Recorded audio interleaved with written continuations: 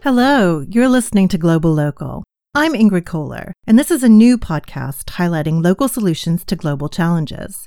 Each episode will bring you local government policy and best practice from around the world.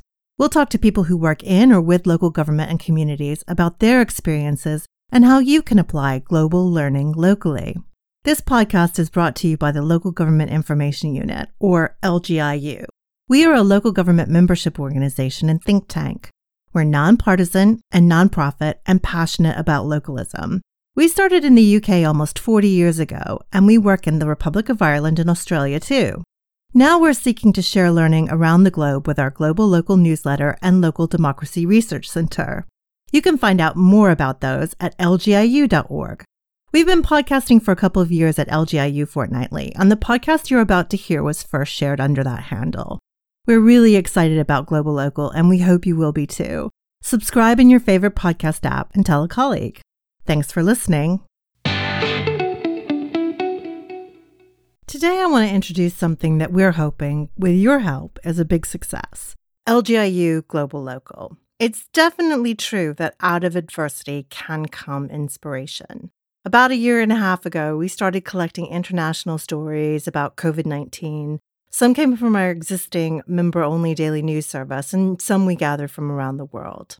Understanding the problems other communities were facing during different waves of the pandemic helped people prepare in their own localities. Celebrating successes from elsewhere helped keep people motivated in their own communities. From its early inception, when we were still all grappling with what lockdown really meant, to dealing with the impact of COVID on trust, elections, communications, to looking toward recovery and building on the lessons of resilience, we learned a lot and hope others got a lot out of the pandemic bulletin too.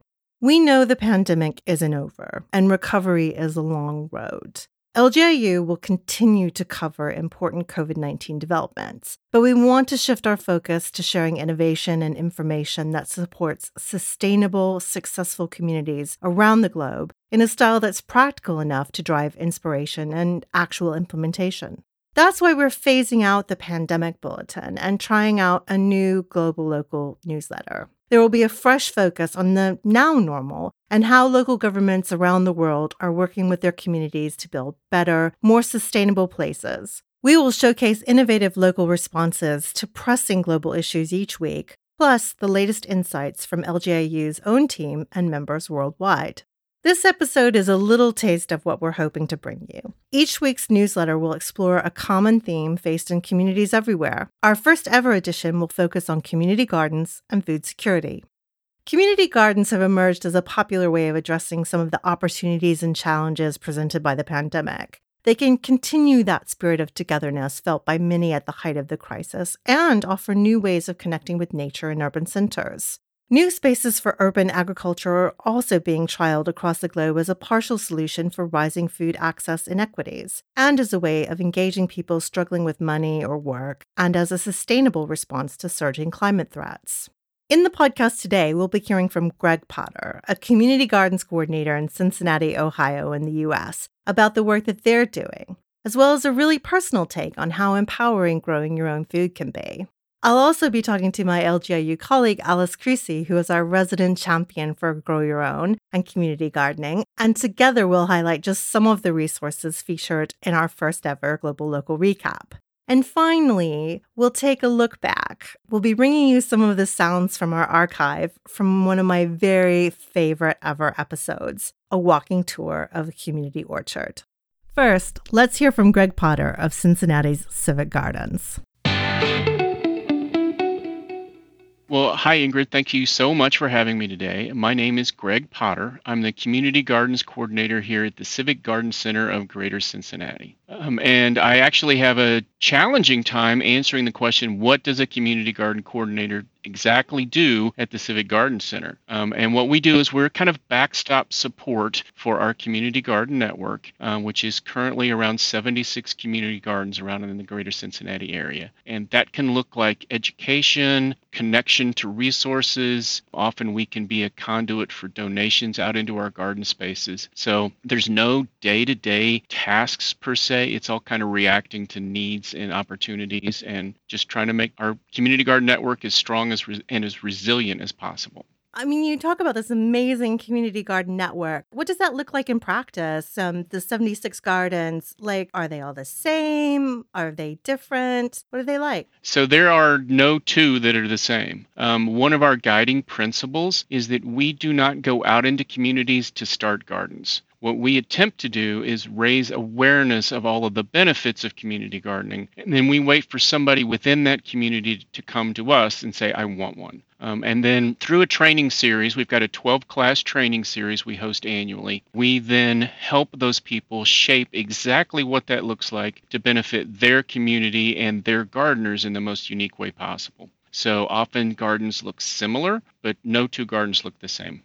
Now, tell us a little bit more about the Civic Garden Center. What's your history and how have you got where you are now? Well, this is actually a really fascinating time to be asking that question because we were started in 1942 and we were started in response to the Victory Garden effort during World War II. And our history with the Victory Garden effort was actually during World War I, the attempt was made and was not actually very successful. And one of the challenges to success they found was that there wasn't enough education around the resources that were given to people to be victory gardeners. And so in 1942, during World War II, the Victory Garden effort was started again, and the Civic Garden Center was formed to be that educational resource, to be that spot in the city that helped people create victory gardens. And so, over time, our mission has morphed a little bit, but it's actually stayed true to the idea of educating around growing things. And then during 1980, sort of a response to the 70s white flight out of our big cities, the community garden effort started up again in the United States. And in 1980, we started our first community garden in our Over the Rhine neighborhood, which is called the Over the Rhine People's Garden. So our program celebrated its 40th anniversary last year during the pandemic, which was sort of a very interesting milestone, a mile marker, because it was more relevant possibly in 2020 than it was even in 1980 when we first started it. Our organization also does some programming around environmental education, some adult horticultural education. We work with a lot of school gardens. We're actually getting ready in a few minutes to start a Compost Kids field trip where children come in and learn about compost. If you happen to hear some feet stomps in the background, that may be the kids arriving a little bit early for the field trip. And so that's what we're looking at, and that's kind of where our programming is. But the reason I mentioned that it was timely is that this past year, in response to the pandemic, we ramped up an entire series of monthly classes around Victory Garden once again. So teaching people how to grow food at their homes, in their backyards. People were concerned about food security last year. They were concerned about just their ability to get what produce they needed. And they were also just looking for things to do for their mental health or just activities. And so we found people reaching out to us about growing food, and we stepped up and created a virtual programming series that ran on a monthly basis last year. That sounds fantastic. And I think a lot of community and local government organizations have seen an uptick in interest in people growing their own food or supporting nature in other ways, watering trees on their streets, which is not quite the same thing, but, that connection with nature. And it's wonderful to see, but one has to wonder, how sustainable that is over time. How do we keep the interest alive? So what are you guys doing to carry on in the future? Well, so that's a great question, and it's actually a very good observation and a likely possibility that, there's going to be some people, some percentage of people that got into gardening this last year that won't remain in gardening. I actually joined the Civic Garden Center as a result of the Great Recession. I started volunteering here, and with the idea of taking advantage of the education here to actually produce more food in my own backyard. There were several people sort of came through at that time with me, and some have fallen away from the activity of gardening as the economy improved. So that is a likely scenario. What we'd like to do, and we're continuing on with the education, but what we try to point out is sort of the breadth of the advantages of gardening.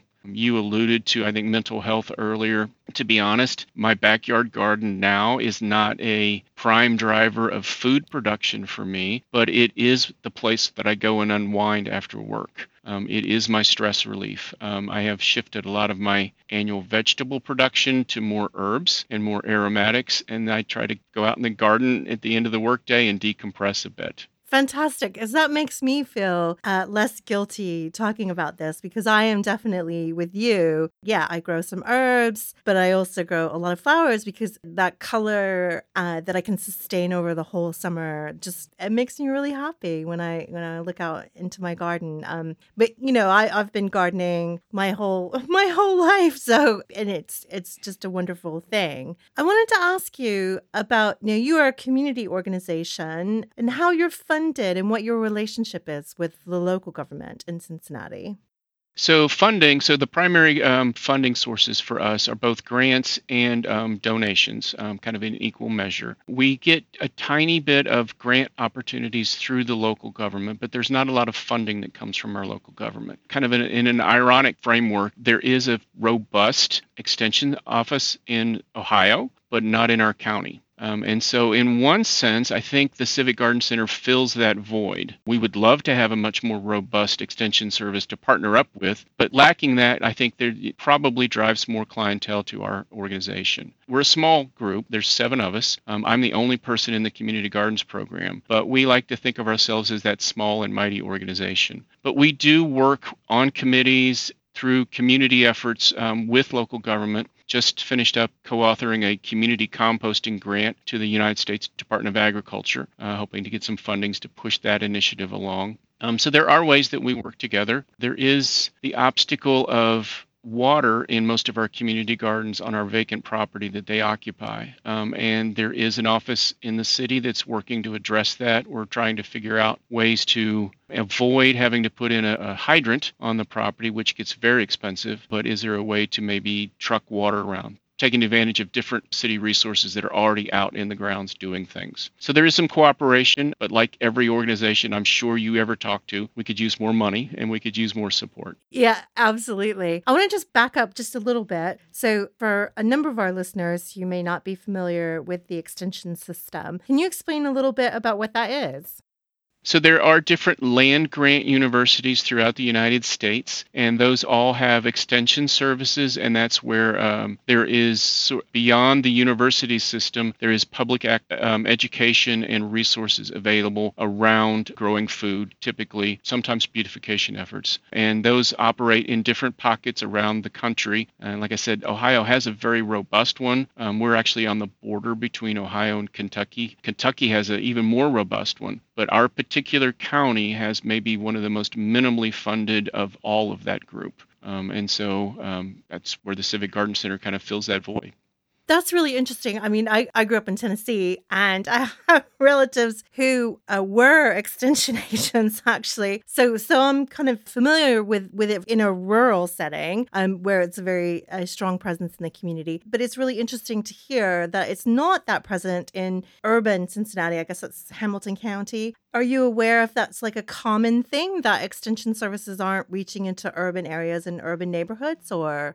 That's actually not the case. To be honest, I can't exactly tell you why Hamilton County is the outlier, but Columbus, Ohio is our capital city in our state, and they have a very robust extension office up there. Now, it's also, where Ohio State University, which operates the extension service, is located, and that may be part of it. But for whatever reason, Hamilton County is the one. We're kind of tucked in the lower left corner of the state, just on the edge of the state. And I don't know if the geography has anything to do with it or not, but for whatever reason, there is a presence. There is a Master Gardener presence, which is one of the programs that the Extension Office runs, but it is not as robust as in other areas of the state. In a place like Columbus, what that can look like is a lot more Master Gardener presence, a lot more education, a lot more opportunities for community gardeners to get resources beyond just, maybe one organization like the Civic Garden Center. Fantastic. Now, I was looking on your website and I saw a number of links to things like cookery classes. How are you guys working to take things from, I don't know, from field to plate or from plot to plate, I guess? I mentioned that I got connected with the Civic Garden Center by basically being in a spot where I was laid off from the Great Recession. And I very quickly found that there is no more empowering thing, I feel, than growing your own food. To start food, to actually then harvest and prepare it, to, be resourceful about how you use it, I find to be one of the most empowering things that possible. And so that's kind of my passion around trying to get these things happening in these different locations. Like I said, we work with whatever their passion is, but at the moment I hear any of those kind of touch words, I kind of light up and say, oh yeah, you can do this. In addition to that, so what we're doing is we have our Victory Garden classes that we rolled out this last year. Were monthly classes around growing food, but then also monthly classes around how to prepare food that was harvestable at that moment out of your garden space. So we were trying to address that question of, I've got too many tomatoes, what do I do? How in the world am I going to fix all this kale into something? And so those things that, sometimes people scratch their heads about, or, some cases, unfortunately, it ends up being part of a food waste problem.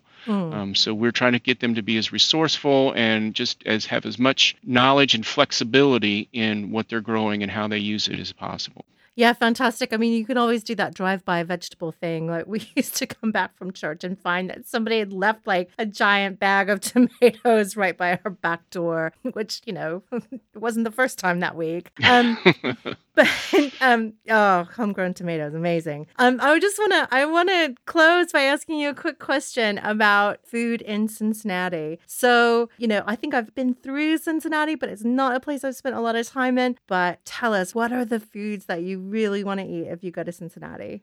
Well, it was interesting because I was kind of anticipating this question. We had a really robust conversation around the office yesterday.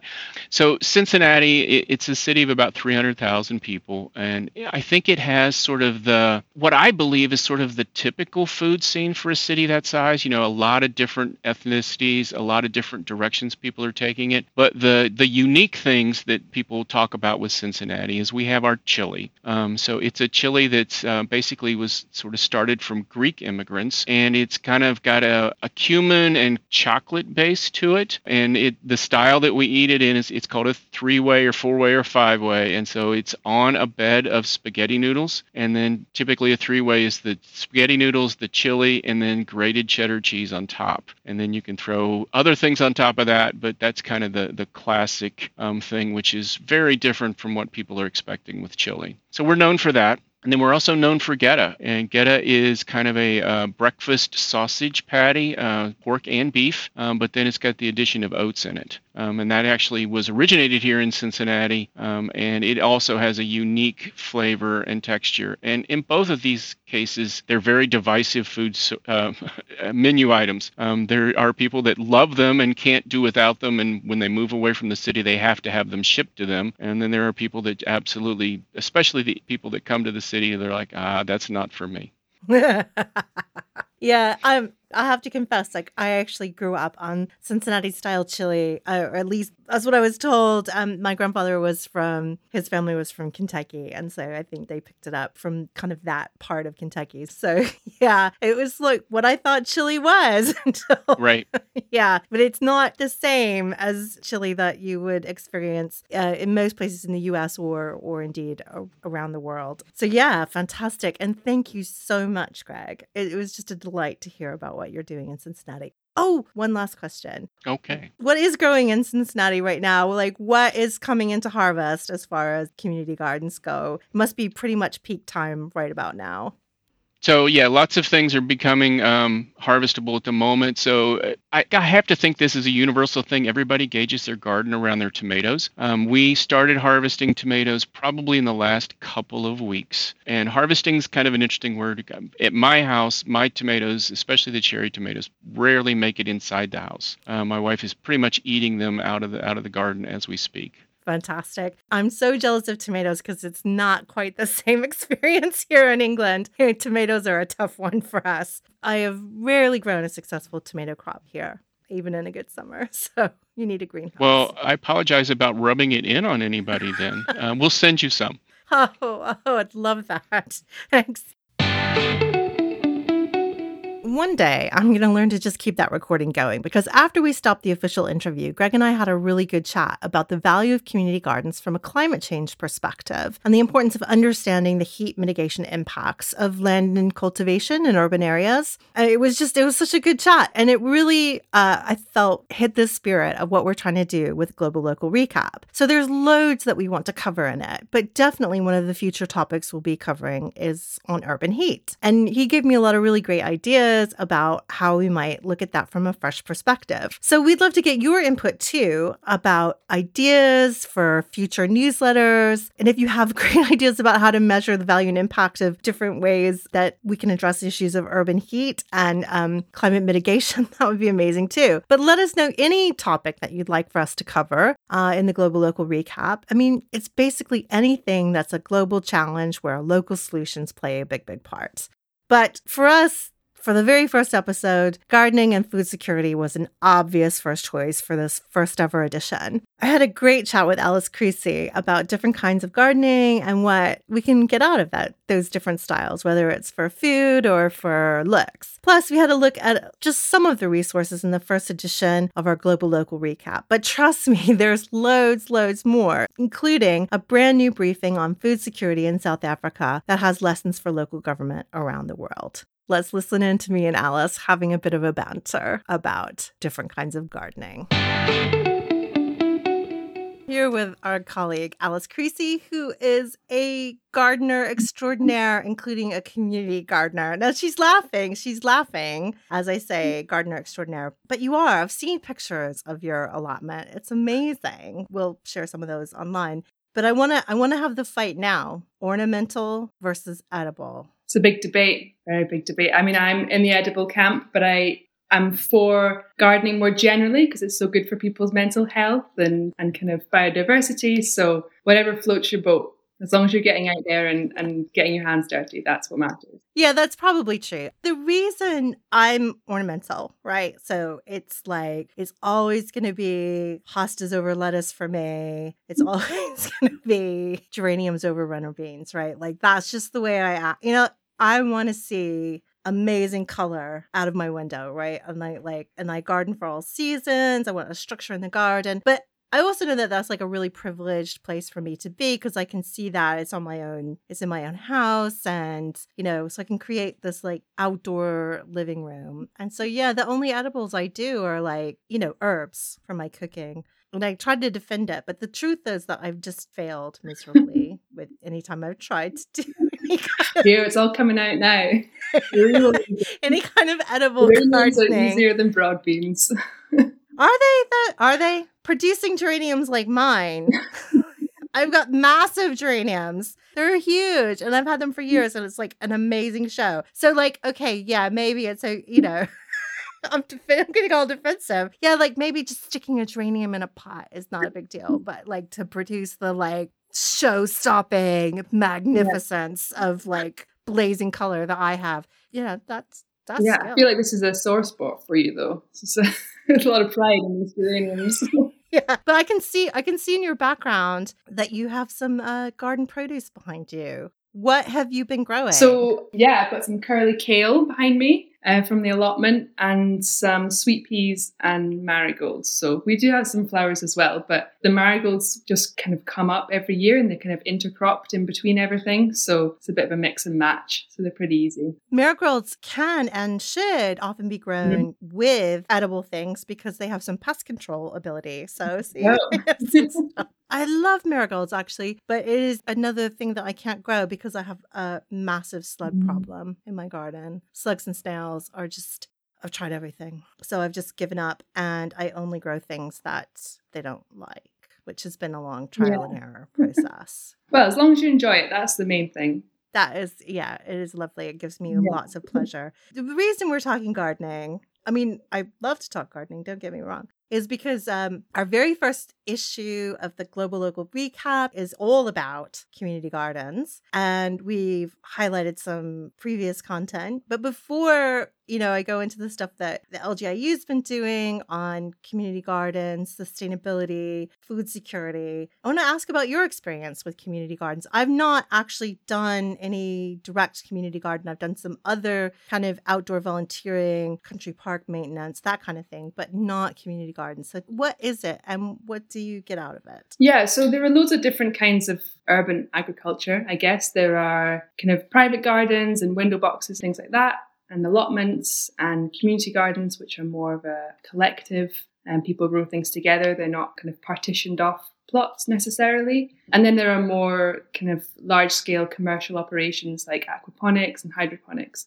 And demand for all of those really has grown intensely, particularly over the last year or so during the pandemic. I was actually speaking to an allotment officer at Edinburgh the other day, and he said that demand for allotments has increased by 8-fold over the last year. So someone who wants to get a popular plot in Edinburgh, will have to wait now over 17 years for them to acquire some land to grow on. And I think it's obviously worse down south in London and other places. But I think community gardens at the moment and allotments have been inundated with people wanting to kind of get outside and grow their own food and get their hands dirty. My experience with community gardens has been kind of twofold. First of all, in a research capacity. When I was a student in Glasgow, we did some research for a charity in the north of Glasgow in an area called Provan Mill that had a community garden and was looking to acquire a plot just down the road. And they kind of wanted to do a feasibility study, essentially, and to see if that was a good idea, to kind of generate ideas to boost engagement with the existing garden. So yeah, it was a great experience for me. I learned a lot about urban agriculture and food justice and all these kind of really, really important things. And then more recently, I've actually just started volunteering on a Friday afternoon at a local community garden in Edinburgh, which has been really nice. And I think it's the same. I mean, gardening for me has always been quite important, but particularly over the pandemic, just getting out and getting my hands dirty and doing something tangible outside feels really important at the moment. I think a lot of the time, I work from home and it doesn't feel real, a lot of the stuff I do, because it's all online and doesn't feel very kind of physical and tangible. And come to the end of a day and I'm like, what have I actually kind of achieved? A lot, by the way, guys. But from a personal perspective, I don't feel like I've created anything. So going down to the allotment or going to this community garden or getting onto our balcony and doing some gardening there it makes me feel more connected to kind of bigger things, I guess, and doing something physical.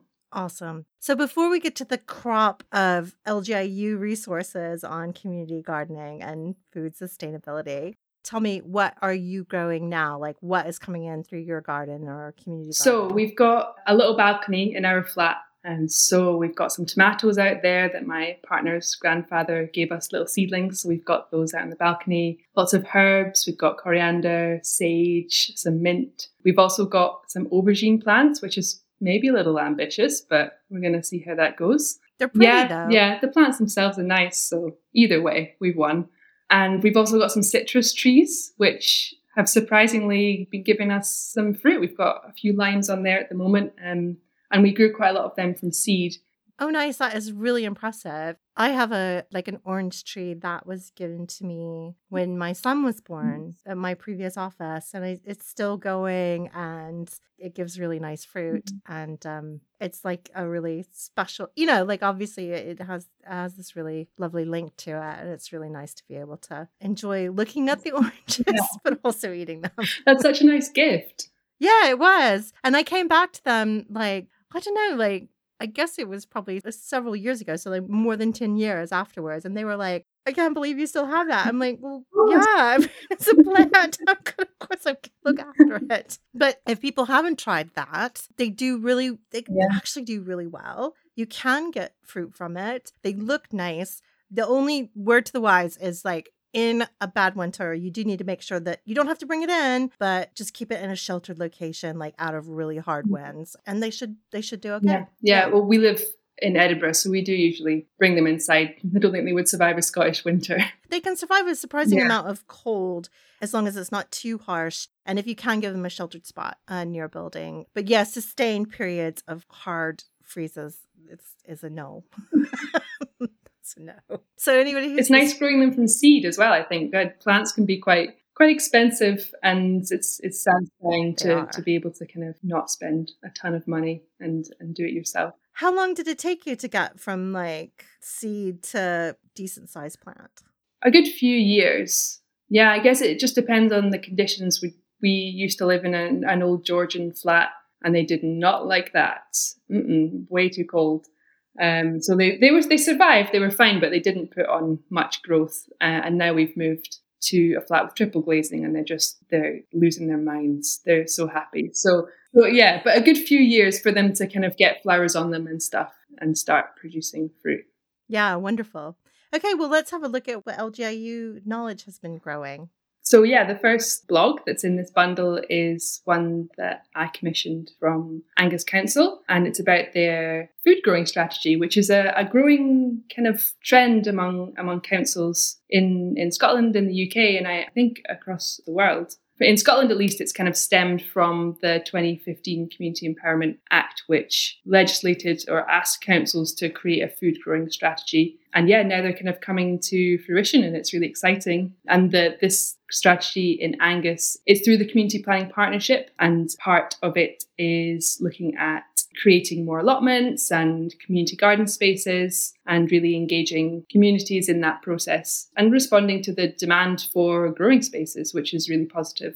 Yeah, absolutely. And I think another story that we've got on there is about Western Australia and food innovation, and looking into that project and how they've been using this project as a catalyst for some wider approaches to innovating around food. And it's a real kind of how-to. So you can have a look at that.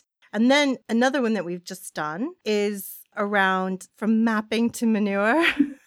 Or maybe it should be the other way around. I don't know. But our colleague, Melissa Thorne, has been engaged with an event on urban farming, which you mentioned, Alice, around that's kind of like aquaponics and hydroponics and creating, I'm really interested in this, like where there are real issues of food insecurity. This isn't just people growing stuff in their back garden, but actually providing produce, fruit and vegetables for people who maybe don't have access to it, either for like climatological reasons, like they live in the far north of Canada, or maybe there's issues around food deserts, etc. But yeah, so this is looking from Citizen, looking across urban farming projects in different European countries. Yeah, and I think this piece in particular just highlights the span of different projects that are out there. You say urban agriculture or community agriculture, and it covers such a huge range of different kind of projects, which is really cool. Another piece we have on here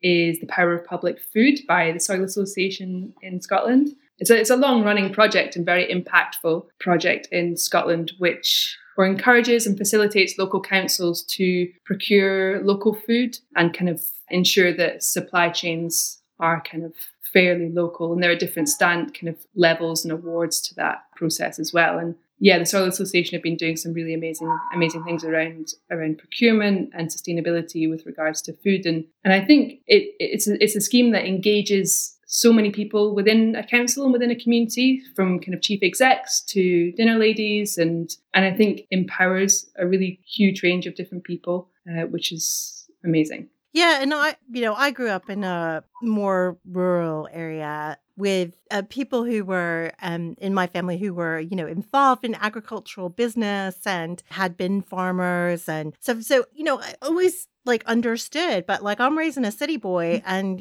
he doesn't always know where food comes from. It just comes from the store, I guess. Yeah. And this is part of helping people to see what's going from the field to their plate and understand where they sit in that food chain. Yeah. So I really like the idea of when you shift procurement, you support markets, and that's a really nice project. We've also got like all kinds of really interesting things around gardens and communities, around community empowerment that I think you did around Glasgow City Council. And we talked, I guess, about this time last year directly with Naomi Phillips of the British Red Cross about food insecurity. So this is less about necessarily growing your own food, but the kind of wider issues of receiving food and what a big issue that was. And we developed a number of resources looking specifically at food security and what councils were doing during the pandemic to address food insecurity. But of course, things were bad then. But that doesn't mean that there aren't people who are always facing food insecurity, people who are hungry. I mean, that's what it boils down to. And the really important role that councils and others can play in addressing that, both in terms of nutritional, like having good food, having secure access to good food, but also addressing hunger. Yeah, absolutely. And the importance of, working with external stakeholders to deliver those services like the Soil Association and other charities Fair Share to kind of support communities in what is a really, really challenging time. Yeah, absolutely. But I think there's other things that we shared, including another of our colleagues talking about how local plant nurseries are adapting to the new normal. And, I know that she gets a lot of pleasure from her garden, but also, the importance of these local businesses as both people's livelihoods, but also as places for connection and community centers. Yeah, absolutely. And that kind of ties into another article we've got on here about the importance of community gardens and gardens more generally in times of crisis, and allotments and community gardens, outside space as a way of connecting people kind of beyond just, growing food. It's a way of building community resilience and, creating tighter community bonds. And I wrote this piece, which is included in the bundle, about my experience during lockdown and how important our allotment continues to be, but has been particularly over the last year, just as a kind of a safe space to go to during a time where being outside felt like, a bit scary a lot of the time. And public places were all incredibly busy and everyone was kind of trying to get outside and socially distance at the same time. And it got a bit fraught. So this, for me at least, this was a really special place where I could go and it was quiet and there were other people there, but in a kind of safe, socially distanced way, which I think has been a real privilege over the last year. Yeah, my garden has certainly been a massive privilege, but also it's literally like last year during the first lockdown, as we were coming out of that, it never looked so good. There was not a brown leaf anywhere. It was just amazing. So I'll probably share some pictures of that. But like at that peak point, I definitely have some deadheading to do in the garden. So I'm not going to go out and snap a picture right now. We're both converts to gardening, or maybe less converts, as like maybe native to it. But so many, if you're not a gardener, there are a lot of resources, no matter where you are in the world. We'll have some links that you can find in the show notes that will direct you to community gardens initiatives in different countries. So you can either like join one or start one. And there are lots of resources available as well to help you just get your hands a little bit dirty and connect to nature. And this, I don't know, it's a special way. And I would encourage anyone to give it a go. It's amazing. Absolutely. And to engage more broadly with food and where food comes from. I think, food and farming, whether you're doing it yourself or consuming it, is it connects to so many different things. It connects to health and the environment, the economy, culture. And I think it's a really powerful and important tool for engaging different people in conversations around, sustainability, mental health, a whole range of different things. So I think it's an incredibly important theme and activity to be talking about at the moment. Obviously, there's loads more in the newsletter itself, and there's a link in the show notes that will help you find all of those links to resources, plus information about how you can sign up for the free weekly Global Local Recap. To end the show, I want to take you back to an episode that we did a couple of years ago, almost exactly 2 years ago, which featured a walkabout in a community orchard in Clondalkin Wells. a word, a town. I'm so sorry. This is just so hard for me to say, but it's in Wales, and the double L just defeats me. But it's a beautiful town. It's an old Victorian resort town where there are mineral wells, and it's still a wonderful place where there's a great community spirit. And we did a whole episode about community action and action, and you can go back and listen to the whole thing. But given that this is about community gardens, I thought I'd take you for that walk through the orchard. Just a wonderful day with great company. You'll hear from Joe Bodding, Lucy Moore, and Hilary McCauley, and also a little cameo from my partner, Mark. But before I leave you to enjoy that, don't forget to subscribe to this podcast. Tell a friend, and please do check out our Global Local recap. Now, to the orchard. Here in the community orchard, when was this set up? Started planting in late 2015. So it's had about 5 years. Yeah, we're still planting at the moment. We're going to put in raised beds later this year. We've got a grant from Tesco, and they're sponsoring raised beds and picnic benches and lots of community events. To raised beds for like vegetables and things like that? Soft fruit, okay. Yeah, we thought about vegetables, but then we realised that would entail a lot of watering, and we don't have really facilities for watering at the moment. Yeah. What kind of trees do you have here? How long have you got? Apples, pears, plums, medlar, a couple of walnuts, hazelnuts, cob nuts, damsons, croquins, bullace. And quite a variety of apples and pears and plums and so on. Loganberries, tayberries, blackberries growing wild, red currants, black currants, white currants, justerberry, chokeberry, grapevine. Not doing a lot yet, but this is Wales. And how many people come and help out here in the orchard? As always with these things, there was loads of enthusiasm at the beginning, and now it's really just 4 or 5 of us who are managing it on a day-to-day basis. Yeah, it's really variable. When we have a big event like a tree planting, it's been up to 40 sometimes, hasn't it? But, if we do a wassail, then we can get 100 people coming out. A wassail? It's an excuse to have some old cider and wake the trees up and that sort of thing. Ancient tradition which in this part dates back about 3 years. What do you do with the wassels in the tree? I don't know anything about that. It really is an ancient tradition in this sort of part of the world, where it basically is an excuse for a party. So you have lots of warm cider in the middle of winter, and you dress the trees up in ribbons, and you have things like the Mary Lwyd Grey Mare, which is basically someone with a horse's skull and draped over with ribbons and bells and a cloak over them, and they sort of walk around and annoy people and try to bite them and so on. It's all good fun. Yeah. And it's really an excuse for the party at a dark, cold time of year. Yeah. Yes, indeed. It's more about community cohesion than anything else. The trees don't actually wake up until a couple of months later normally.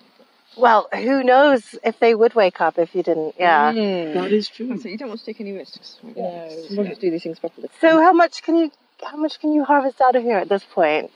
Because it's all pretty young trees. They're like head height. They're also being pruned at the moment, so of course some of the new growth is being cut off each year to shape the trees.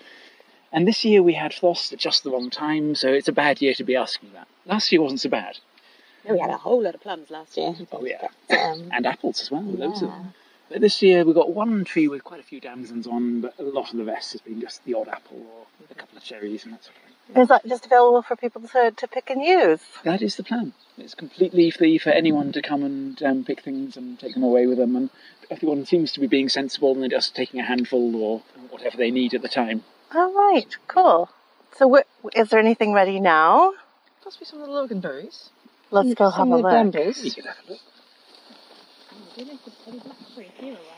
We're managing it as, you can see it looks like a wildflower meadow. Yes. And we're cutting it by scything on a sort of rolling basis. So okay. It's really non-intensive management. And we're also doing it for the wildlife as well as for the growing solutions. Right. We have well over 250 species of insects so far, and 75 plants, and that is our one remaining chokeberry. Oh, wow. Over here too. Yeah. But we're experimenting, because, with climate change as well, we're not quite sure what's going to be successful in future. It might not be the things that have been traditionally. Mm-hmm. We know there's a little walnut tree just the other side of the railway line here, so they obviously do quite well, despite being Mediterranean. But it's why we planted things like fig and a grapevine, and just seeing what happens. Just seeing what happens. Yeah, cool. Because we don't have to make any money out of this, so... So how is this funded? The land is council land? Council, and they don't charge us anything for leasing it. We just agree to look after it. And the trees were sponsored by local businesses and individuals, so I think it was something like £30 for a tree or £20 for 2 bushes. And that gave us a bit of excess to buy things like tree stakes and mulch mats and things for tying up the trees and labels so we can know who donated the things. And that's all completely volunteer run from that, yeah? Yeah, it's an initiative by a couple of local organisations as a collaboration. So the Friends of Rock Park on the one hand, and the local transition group, which we all came in from. So it's just a sort of little collaborative venture. And the whole ethos has been to make it as simple and as straightforward as possible. So the whole process is self-funding, and it involves the local community as much as possible, so that they take on some sort of ownership for looking after it as well. It's not something that, well, the plan is it's not something that we're doing for them, but that everyone does a bit together. It turns out it is mostly something we're doing for them. But we have got some people who we've just been chatting to as we've been around the arch and have said things like, oh yeah, something a bit of water for the trees if it's a bit dry, so keeping an eye on the beehive. Yes. Oh, there's a beehive? Okay. Oh, I see the hive. Yeah, so we have a beehive, and it's not a traditional hive for honey production. This is what's called a warre hive, which is basically a natural hive. So the idea is simply to have a place for the bees to live, which is so they can pollinate the orchard and so on. And occasionally we had boxes at the bottom. Occasionally, eventually, we'll take one off the top and put another one on the bottom. And then there might be a little bit of honey that we have some beekeepers on hand who are very good at it, and they'll take some of that. But we partly put together this as an observation window as well. Oh, cool! So we can see how they're doing inside. Oh yeah, there's a you can pull a little drawer front off and actually see inside to the hive. And they're doing well. Yeah. So there's more bees in there than when I last looked. It might be because it's a cold day, so there aren't so many out foraging. Right. On a really hot sunny day, this will be absolutely buzzing. But I think they've just had a brood hatch as well. So they've been rearing up the next lot, and getting slightly annoyed with the window being open. So before they start investigating us too closely. Yeah, we don't want to make the bees angry. But no, they're lovely. And we come and visit them quite regularly, so they get used to our voice. Because bees do know their people. There's a tradition. I don't know if it's tradition here. Like, when someone dies, you have to tell the bees. Yeah, that's definitely a tradition here too. Okay, it's probably where we got it from. Yeah. We're thinking we might need 1 or 2 more in future because it's only one small hive for quite a big orchard now. Yeah. But they're busy little bees. They are. They're pollinating everybody's gardens as well. Yeah, true. I mean, they're not just going that way. No. I've actually heard people. There's a bee on my foot. Oh, don't panic. It'll be fine. Just get you out of the way. But yes, we know there are people just the other side of the railway line who have gardens there with pear trees that never produced anything. Who are now getting loads of pears. Yeah. So all these sort of knock-on effects. And another neat thing is that you'll notice there's a hazel tree behind us, which is covered in hazelnuts. Yes. And normally around here the squirrels get them. And at this stage, just before they're ripe, they'll be going in and basically taking all of the nuts. But bees don't like squirrels. Oh. So around beehives, apparently they think they're tiny bears or something after the honey. Do squirrels ever go into hives? Not that I know of. But Right. There's something about their relationship that bees basically chase them off. Right. And you don't get squirrels around beehives. Ah. So we've got a hedge that was planted recently as well, which has got lots of hazel trees in. And hopefully we'll be able to actually get quite a lot of hazels in future. Just from having bees here. Lovely.